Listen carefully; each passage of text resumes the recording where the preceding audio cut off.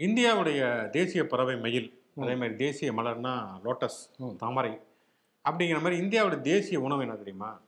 Biryani. Biryani Swiggy வந்து அப்படி தெரிய வந்திருக்கு. 2022ஆம் ஆண்டு அதிகமாக ஆர்டர் செய்யப்பட்ட உணவு என்ன அப்படின்னா அது பிரியாணி தான் அப்படிங்கிற மாதிரி சொல்லியிருக்காங்க. எல்லாம் நம்மளமே தான் இருப்பாங்க உங்களுக்கு இந்தியா முழுக்க எல்லாம் அப்படின்னு சொல்ற செகண்ட்ல ஒரு செகண்ட்ல வந்து 2 பிரியாணி ஆர்டர் பண்ணியிருக்காங்க. ஆமா ஆமா ஆமா. ஒருத்தர்லாம் ஏதோ 17,000 ரூபாய்க்கு நம்மளும் பிரியாணி ஆர்டர் பண்ணியிருக்கா. அப்படியே ஒரு மனுஷன் ரொம்ப நல்ல மனுஷன் இருப்பா அப்படி போல இருக்கு. வந்து பிரியாணி பிரியராக இருப்பார் போல. பரவாயில்ல. பிரியாணின்னா நொறுக்கு தீனியில வந்து சமோசா டாப். ஓ சரி சரி சரி. பாவு பாஜி செகண்ட். இந்த மாதிரி எப்படி ஒரு பெரிய ஒரு லிஸ்டே போகுது. இதுல கூட பாருங்க, பாவ் பாஜி சமோசாங்கிறது இவன் நம்ம இதுலயும் இருக்கு. நம்ம இதுல 2 வகையான சமோசா இருக்கும். உருளைக்கிழங்கு வச்சு ஒன்று இருக்கும், வெங்காய சமோசா ஒன்று இருக்கும். பாவ் பாஜினா அது நார்த் இந்தியன் டிஷ் தான். ஆனா பிரியாணிங்கிறது இந்தியாவே இணைக்கக்கூடிய உணவாக இருக்கு. ஹைதராபாத் பிரியாணி, பாசுமதி, சீரக சம்பா இப்பெல்லாம் நிறைய இருந்தாலுமே கூட பிரியாணி அப்படிங்கறத எல்லாருமே லைக் பண்றாங்க. ஒரு செலிப்ரேஷன், ஒரு ஃபெஸ்டிவல் அப்படின்னாலே, ஒரு மூடு அப்படின்னாலே அது வந்து பிரியாணி தான். கல்யாண நாளும் ஒரு குழந்தையோட பர்த்டே அப்படிங்கிறனாலுமே வந்து பிரியாணி தான் எல்லாருமே விரும்புறாங்க அப்படிங்கிறது ஒரு திண்டுக்கல்காரனாகி எனக்கு ரொம்ப பெருமையா இருக்கு. பெருமையா தான் இருக்கு. ஆமா, உண்மையாவே வந்து தமிழ்நாட்டில் பிரியாணி இருக்கேன். ஒரு பெங்காலியா எனக்கு ரொம்ப பெருமையா இருக்கு. ஏன்னா குலாப் ஜாமுன், இந்த ரசகுல்லா, ரசமலாய் எல்லாம் வந்து இந்த லிஸ்ட்ல இருக்கு. அதிகமா ஆர்டர் பண்ணி இந்தியா முழுக்க. ஆனா ஒரு பெங்காலி ஸ்வீட் வந்து சென்னையில சாப்பிட்றதுங்கிறதே ஒரு பெரிய குதூகலமான விஷயம் தான். நமக்கு சாப்பாட்டுல வந்து நமக்கு ஜாதி, மதம், இனம், மொழி எதுவும் இல்லை. எது டேஸ்டா தான் எல்லாத்தையும் சாப்பிடுவோம் அப்படிங்கிறத நம்முடைய ஒரே கோரிக்கை, அப்படிங்கிற ஒரே நோக்கம், ஒரு உயரிய லட்சியம் அப்படிங்கிறதுனால வந்து பிரியாணிக்கு ஒரு வாழ்த்துக்களை சொல்லிட்டு ஓகே அப்படியே ஷோக்குள்ள போகும். கேமரா நம்ம கண்டிப்பா பிரியாணி வாங்கி தரோம் அப்படி ஷோ முடிஞ்சோம் அப்படிங்கிறனால ஒளிப்பதிவாளர் பிரியாணி வாங்கி தரப்போகும் சந்திப்புடன் நான் சிவகுமார், நான் உங்கள் நண்பன் சரண்.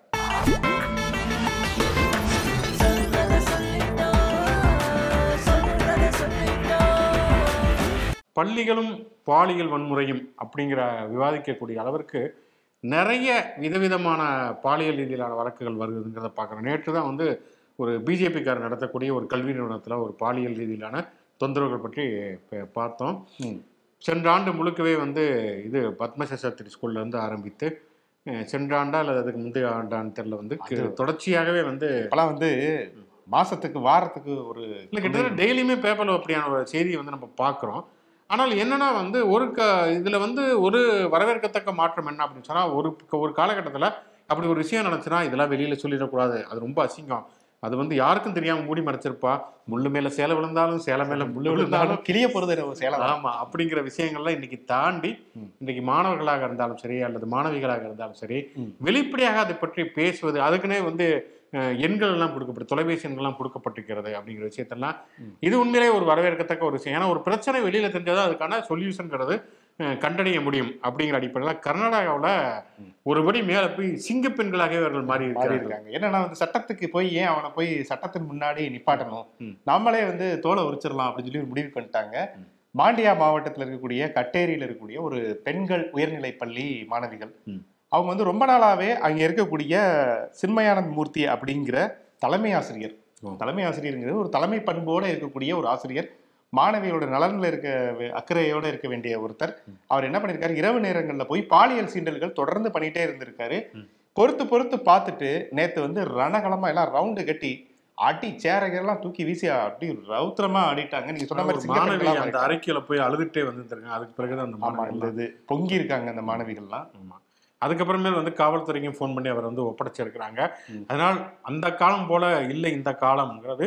பெண்களை வந்து அவ்வளோ ஈஸியால இன்னைக்கு வந்து பாலியல் சீண்டல்களை வந்து ஈடுபடுத்த முடியாது. கண்டிப்பாக அதற்கு எதிர்ப்பு குரல் எழுப்பப்படும் அப்படிங்கிறத கர்நாடகா வந்து பதிவு செய்திருக்கிறது. உண்மையிலேயே அந்த மாணவிகளை நம்ம வந்து பாராட்டணும். கண்டிப்பா, நிச்சயமா. கர்நாடகா பள்ளி அப்படின்னு சொல்றப்ப தமிழகத்துல ஒரு பள்ளி பற்றியும் பேசணும். குறிப்பாக வந்து உங்க ஊர் தான் ராமநாதபுரம் மாவட்டத்துல ஒரு அரசு பள்ளியில் நடந்த ஒரு அநீதி, ஒரு அவலம் அப்படின்னு சொல்லலாம். எப்படி ஊருக்கு இப்படிலாம் ஒரு இழுக்கு வர வேண்டிய ஒரு சூழல்ல தான் இருக்கு.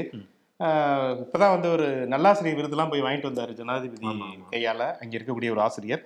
அப்படி இருக்கையில அங்க வந்து கடலாடி ஊராட்சி ஒன்றியம் நரிப்பையூர் ஊராட்சிக்கு உட்பட்ட பொன்னகரம் அப்படிங்கிற ஒரு கிராமத்துல அரசு நடுநிலைப்பள்ளி இருக்கு. கிட்டத்தட்ட ஒரு 320 மாணவ மாணவியர்கள்லாம் படிப்பாங்க.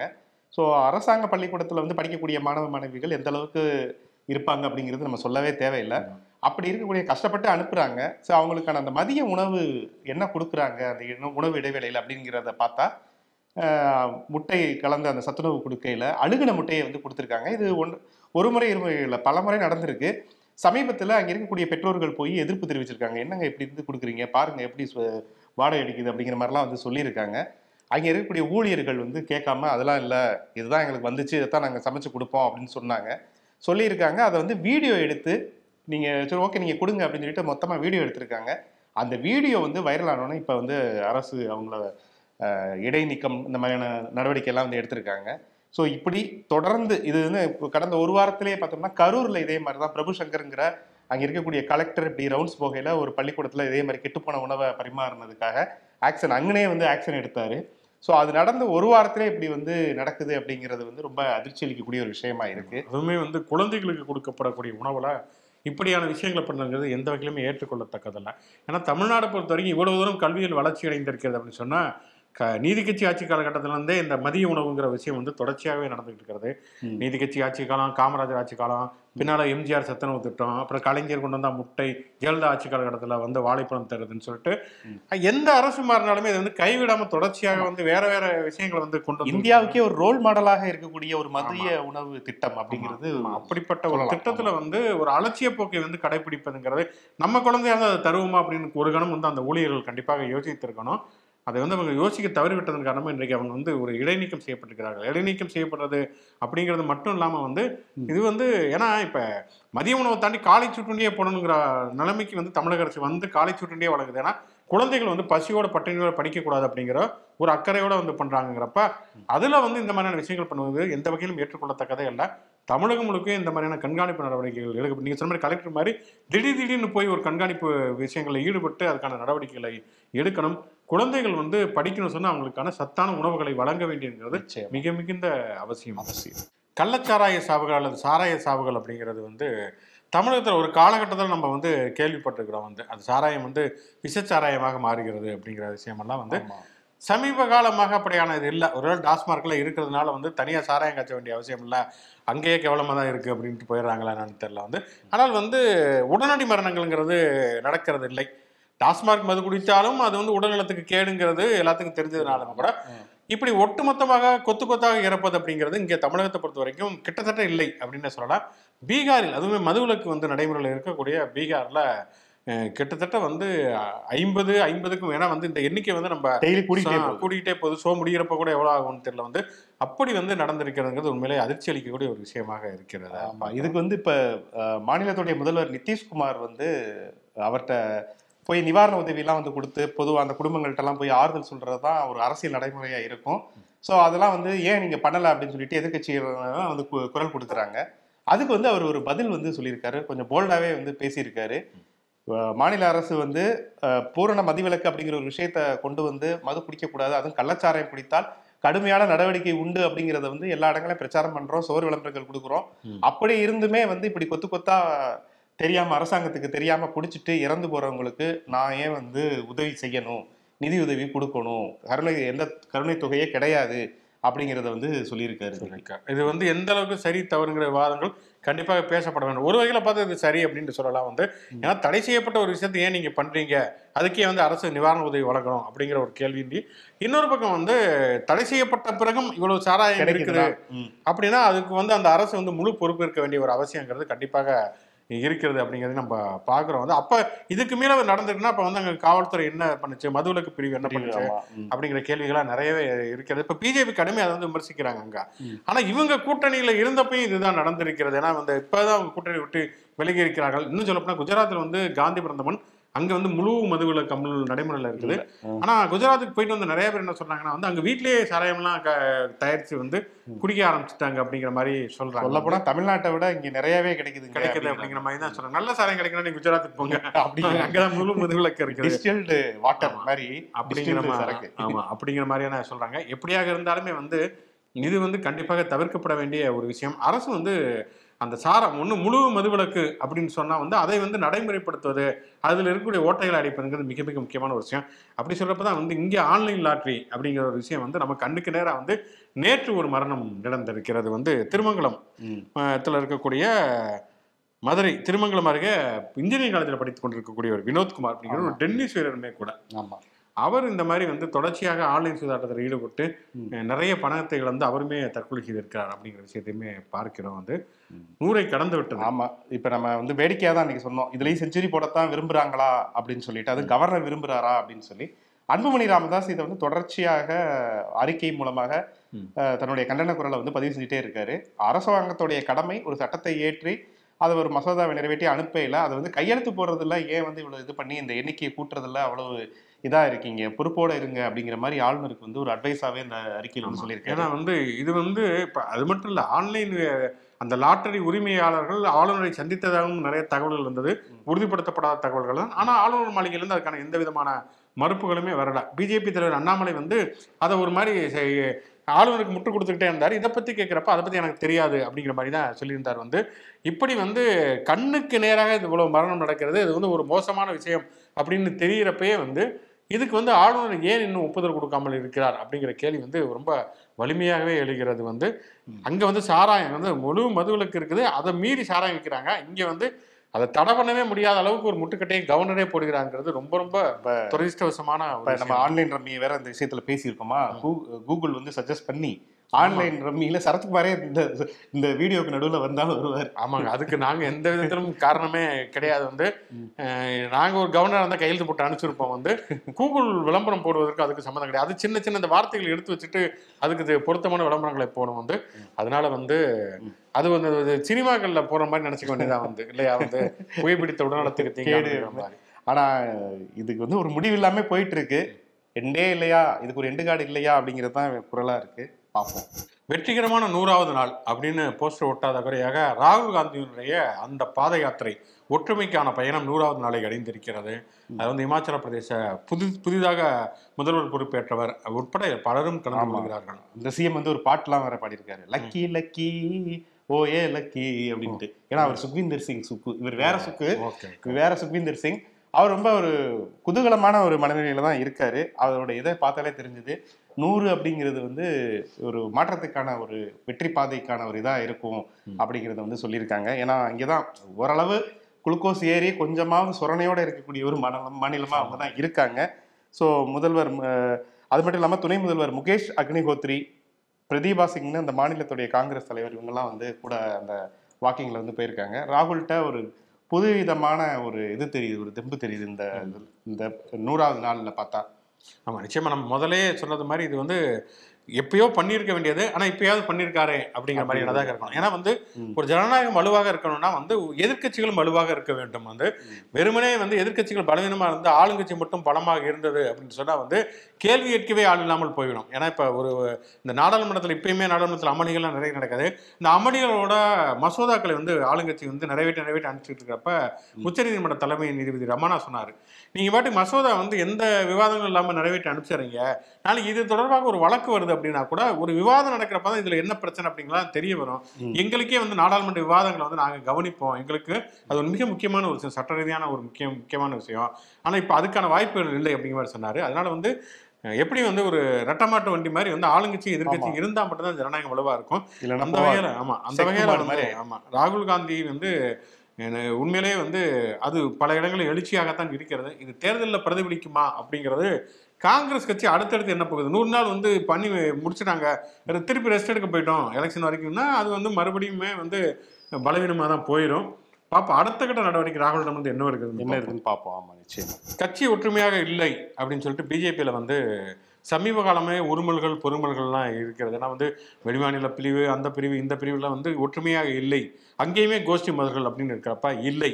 விருதுநகர் மாவட்டத்தில் வந்து ஒற்றுமையாக இருக்கிறோம், கட்சி தலைவரும் மாவட்ட செயலாளரும் மாவட்ட தலைவரும் மிக மிக ஒற்றுமையாக இருக்கிறார்கள் அப்படிங்கிறது ஒரு சம்பவம் வந்து நிரூபிச்சிருக்கிறது. அது என்ன சம்பவம்னா சொல்லி ஒருத்தட்ட போய் வேலை வாங்கி தருவதாக சொல்லி மாவட்ட தலைவர் செயலாளர் 2 பேரும் சேர்ந்து 9 லட்சம் ரூபாய் மோசடி பண்ணியிருக்கிறார்கள், ஒற்றுமை நிரூபிச்சிருக்கிறாங்க.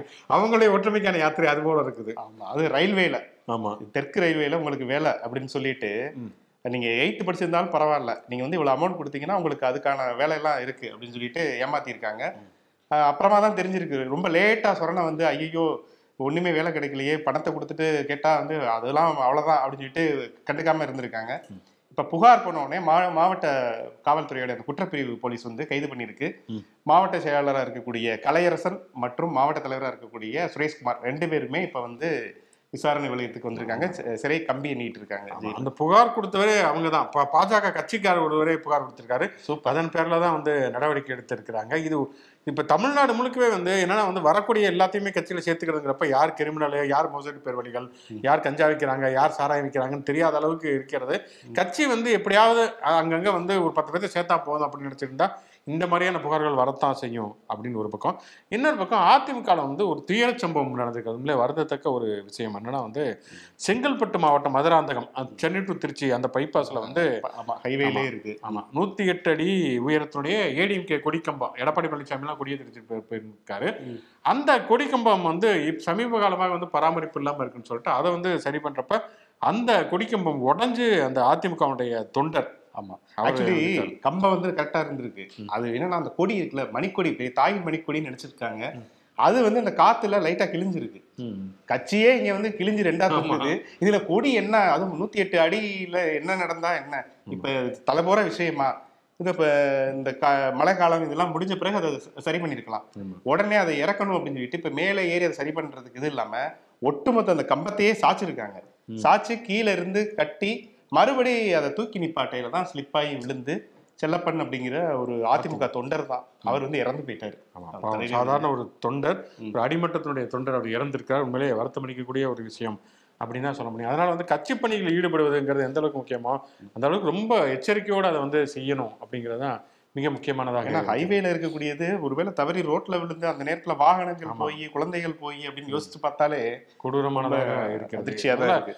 என்ஹெச் நேஷனல் ஹைவேஸ்ல இவ்வளவு உயரத்துக்கு கொடிக்கம்பம் வைக்க வேண்டிய அவசியம், அதுக்கு ஏதாவது சட்ட விஷயங்கள் இருக்கும். ஏன்னா இப்ப புயல் இந்த மாதிரியான விஷயங்கள்லாம் வர்றப்ப வந்து முதல்ல சாயக்கூடியது இந்த மாதிரியான விஷயங்கள் அப்படிங்கிறப்ப வந்து அவ்வளவு தூரம் வைக்க வேண்டிய அவசியம் என்ன இருக்கிறது. ஏன்னா இப்ப பிளக்ஸ் இதுக்கெல்லாம் வந்து தடைகள்லாம் இருக்கிறது. கொடிக்கம்பத்துக்கு தடை விதிக்க முடியாது. உண்மையில ஒரு கட்சியினுடைய கொடி சின்னத்தை வைக்கிறதுக்குள்ள தப்பு கிடையாது. அதை இவ்வளவு தூரத்துக்கு வைக்க வேண்டியது. ஆமா, அது ஏன் 108 அடி உயரத்துக்கு நான் இமயமலையில போய் டென்சிங்க நீங்க வந்து கொடி நாட்டிட்டு வர்றதுக்கு கட்சியை வழங்கையானா கொடி கம்பத்தை வச்சிருக்கீங்க. இந்தியாவில் வந்து சுதந்திரம் அடைந்து 75 ஆண்டுகள் ஆகிவிட்டன. ஆனாலுமே கூட இன்னமும் பல மாநிலங்கள்ல அடிப்படை வசதிகளே இல்லை அப்படின்னு சொன்னோம். அந்த வகையில் தமிழ்நாடு ஏதோ ஓரளவுக்கு பரவாயில்ல, சாலை வசதிகள், மருத்துவ வசதிகள்லாம் இருக்குது. உத்தரப்பிரதேசலாம் பாருங்க, ஆம்புலன்ஸ் எல்லாம் தூக்கிட்டு போறாங்க. அப்பெல்லாம் நம்ம சொன்னாலுமே கூட தமிழகத்திலும் இப்படி அடிப்படை வசதிகள் இல்லாமல் இருக்கக்கூடிய பகுதிகளும் இருக்கின்றன அப்படிங்கிறது பதிவு செய்யப்பட வேண்டியது மிக மிக முக்கியம். இது முத்து நகரம் என்று சொல்லப்படக்கூடிய அந்த தூத்துக்குடி, அங்கே வந்து ஒரு பெரிய துயரத்தை வந்து நம்ம பார்க்கிறோம். ஆமா, ஏன்னா அந்த ஆழ்வார் திருநகரி அருகில் இருக்கக்கூடிய மலவராய நத்தம் அப்படிங்கிற கிராமம் கிட்டத்தட்ட ஒரு 150 தலைக்கட்டுகள் அந்த குடும்பங்கள் இருக்கக்கூடிய ஒரு பகுதி. அங்கே வந்து பார்த்தோம்னா ஒரு 50 வருஷமாக அந்த கிராமத்தில் இருக்கக்கூடிய அதாவது அங்கே யாராவது இறந்து போனால் அவங்க வந்து வாய்க்காலை தாண்டி அங்கே வந்து ஒரு நீரோடை மாதிரி ஒன்று ஓடுது, அதை தாண்டி தான் போய் அங்கே இருக்கக்கூடிய இடுகாடில் புதைச்சிட்டு வரக்கூடிய ஒரு விஷயத்தை தொடர்ந்து பண்ணிட்டு இருந்திருக்காங்க. ஆனால் இந்த மழை காலங்கள் வெள்ளக்காலங்கள்லாம் பார்த்தோம்னா அவங்க கிட்டத்தட்ட அந்த ஆற்று வெள்ளத்தில் தான் அந்த பிணத்தை எல்லாம் தூக்கிட்டு கொண்டு போய் அங்கே போய் அடக்கம் செய்யக்கூடிய ஒரு காட்சிகள் நடக்குது. சமீபத்தில் 65 வயதான சண்முக சுந்தரம் அப்படிங்கிற ஒரு முதியவர் இறந்து போயிட்டாரு. அவருடைய இறுதிச் சடங்கு இதே போல ஒரு ஆற்று வெள்ளத்தில் அவங்க தூக்கிட்டு போய் அதை அடக்கம் செய்யக்கூடிய காட்சிகள் சமீபத்தில் வைரலானது. அதை பார்க்கவே அவ்வளவு கஷ்டமா இருக்கு. சுதந்திரம் அடைந்தது 75 வருடமா இருந்தாலும் ஒரு 50 வருஷமா இப்படி ஒரு கிராமம் இருக்கு, மயான வசதி கூட இல்லாமல் அங்கே வந்து அனைத்து சாதி மக்களுமே வந்து ஒன்றா தான் வாழ்றாங்க, வசிக்கிறாங்க. அப்படி இருக்கக்கூடிய ஒரு வேலையில இப்படி ஒரு அவங்களுக்கான ஒரு அடிப்படை வசதி கூட செஞ்சு கொடுக்கல அப்படின்னு சொல்லிட்டு அதை நினைச்சு பார்க்கலே ரொம்ப கஷ்டமா இருக்கு. நிச்சயமாக இது வந்து தீர்க்கப்பட வேண்டிய ஒரு பெரிய பிரச்சனை. இதை சம்பந்தப்பட்ட அதிகாரிகளுமே வந்து இப்ப நேற்று தான் நம்ம வந்து ஈரோட்ல வந்து நடமாடும் மயானம் அப்படிங்கிற விஷயம் நவீனமாக வந்திருக்கிறது ஒரு பக்கம் பேசுறோம். இன்னொரு பக்கம் மயானத்துக்கு போவதற்கே வழி இல்லாமல் இருக்கக்கூடிய சூழல் தூத்துக்குள்ள இருக்குன்னு பேசுறோம்.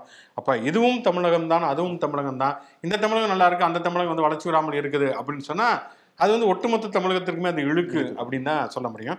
இந்த நேரத்தில் இன்னொரு வந்து ஒரு மகிழ்ச்சி அளிக்கக்கூடிய ஒரு விஷயம் அப்படின்னு பார்த்தோம்னா, இந்த நரிக்குறவர்களை வந்து பழங்குடியினர் பட்டியலில் சேர்ப்பதற்கு அப்படிங்கிறது நேற்று நாடாளுமன்றத்தில் நிறைவேறிக்கிறது. ஏன்னா வந்து இந்த குருவிக்காரர்கள், நரிக்குறவர்கள் எல்லாம் அழைக்கப்படக்கூடிய அந்த மக்கள் ஒரு நாடோடி சமூகமாக இருக்கக்கூடிய ஒரு பழங்குடி மக்கள்.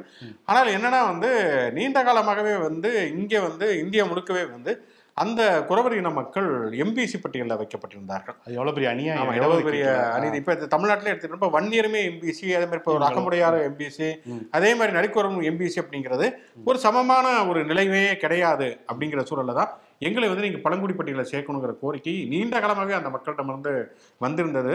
அதை வந்து பல கட்சிகளும் அதை எதிர்த்தன. குறிப்பாக திமுகவில் வந்து திருச்சி சிவா நாடாளுமன்ற உறுப்பினர், அவர் வந்து தொடர்ச்சியாக நாடாளுமன்றத்தில் அதை பேசினாரு. தமிழ்நாடு முதல்வர் ஸ்டாலின் மார்ச் மாதமே இவருக்கு பிரதமருக்கு வந்து கடிதம் எழுதினாரு. இதன் தொடர்ச்சியாக வந்து இது ஏற்பட்டிருக்கிறது. அண்ணாமலை ஒரு பக்கம் அவர் ட்வீட்ல போட்டிருக்காரு, நான் சொன்னதனால தான் இது நடந்திருக்கிறது அப்படின்னு போட்டிருக்காரு. சரி, ஏதோ ஒன்று வந்து நீங்க வந்து அந்த கிரெடிட் எடுத்துட்டு போயிருங்க, ஆனா ஒரு நல்ல விஷயம் நடந்திருக்கு. ஆமா, இன்னைக்கு வந்து ஒரு ஒடுக்கப்பட்ட, கிட்டத்தட்ட பார்த்தோம்னா அவங்க ஒடுக்கப்பட்ட ஒரு சமூகம் தான் நரிக்குறவர்கள். அவங்க வந்து ஒரு பழங்குடியினர் சமூகங்கிறது அவங்க அழைக்கப்படக்கூடிய அந்த நரிக்குறவர் அப்படிங்கிற அந்த பேர்ல இருந்தே தெரியும். குருவிக்காரர் அப்படிங்கிற அந்த பேர்ல இருந்தே தெரியும். ராமநாதபுரத்துல எல்லாம் குருவிக்காரர் தெருனே ஒரு தெரு இருக்கு. அது வந்து ஏதோ ஒரு தீண்டத்தகாத ஒரு தெரு மாதிரி தான் அந்த மனோபாவத்தோட தான் அணுகுவாங்க. அப்படி இருக்கையில அவங்க வந்து பழங்குடியினர் பட்டியலில் சேர்த்திருக்கிறது அப்படிங்கிறது, அதுக்கு இத்தனை வருடங்கள் நீண்ட நெடிய பயணம் இருந்திருக்கு. அதுக்கு வந்து அனைத்து கட்சியும் பணி செஞ்சிருக்கு அப்படிங்கிறதையும் நம்ம வந்து பதிவு செய்யணும். கண்டிப்பா, நிச்சயமாக இது வந்து ஒரு பெரிய ஒரு இனிமேலாவது அவங்க வந்து, ஏன்னா அவங்க கல்வி பொருளாதாரத்தை ரொம்ப சதவீதம் தான் வந்து ஒரு அரசு வேலை வாய்ப்புக்கோ அல்லது பள்ளிக்கூடத்துக்கு வரதோ அப்படிங்கிறது இருந்திருப்பாங்க. இனிமேல் அதற்கான வாய்ப்புகள் அதிகரிக்கும் அப்படிங்கிற மாதிரி தோணுகிறது. வந்து அந்த வகையில் இந்த சட்டத்திற்கு காரணமான அனைவருக்குமே நம்ம நம்முடைய வாழ்த்துக்களை சொல்லிக்குவோம். நிகழ்ச்சியின் கடைசி செக்மெண்ட் தேதி சொல்லும் செய்தி. யாருக்கு பிறந்த நாள் அல்லது நினைவு நாள் அல்லது சுவாரஸ்யமான சம்பவம் பார்க்கறதுனால பார்வையாளரிடம் வந்துருக்கூடிய கமெண்ட் அதை முதல்ல பார்த்துருவோம். இவங்க நம்மளுடைய நீண்ட நெடிய வாசகி நேயர் ஸ்ரீபிரியாஸ் கிச்சன் சொல்லிட்டு நீங்க பார்ப்பீங்க ரெகுலரா வந்து ஆரம்ப காலகட்டத்தில் வந்து இருக்கக்கூடிய ஒரு வாசகர். ஸோ பார்வையாளர், ஆமா, அவங்களுக்கு வந்து ஸ்பெஷல் நன்றிகள். அவங்களுடைய சகோதரர் பிரகாஷ் இப்போ வந்து பிரான்ஸ்ல இருக்காராம். அவருடைய பிறந்த தினம். ஸோ பிரகாஷ் சாருக்கு எங்களுடைய இனிய பிறந்தநாள் நல்வாழ்த்துக்கள். உங்களுடைய ஆதரவு தொடர்ந்து தேவை. ரொம்ப நல்லா பேசுகிறோம் அப்படின்லாம் வேற சொல்லியிருக்காங்க. ரொம்ப மகிழ்ச்சி. இன்றைக்கு வந்து செலிபிரிட்டி அப்படின்னு பார்த்தா நாங்களும் தேடி பார்த்தா எங்களுக்கு தெரிஞ்ச செலிபிரிட்டி நிறைய பேர் இருக்காங்க. பட் எங்களுக்கு பரிச்சயமான அல்லது நாங்கள் சொல்லக்கூடிய விதத்திலான செலிபிரிட்டிங்கிறது பெருசாக இல்லை. 2 பேர் தான் மாட்டினாங்க. ஒருத்தர் வந்து மயிலை சீனி வேங்கடசாமி நாட்டார் அப்படின்னு சொல்லி மிக முக்கியமான ஒரு தமிழ் ஆய்வாளர்.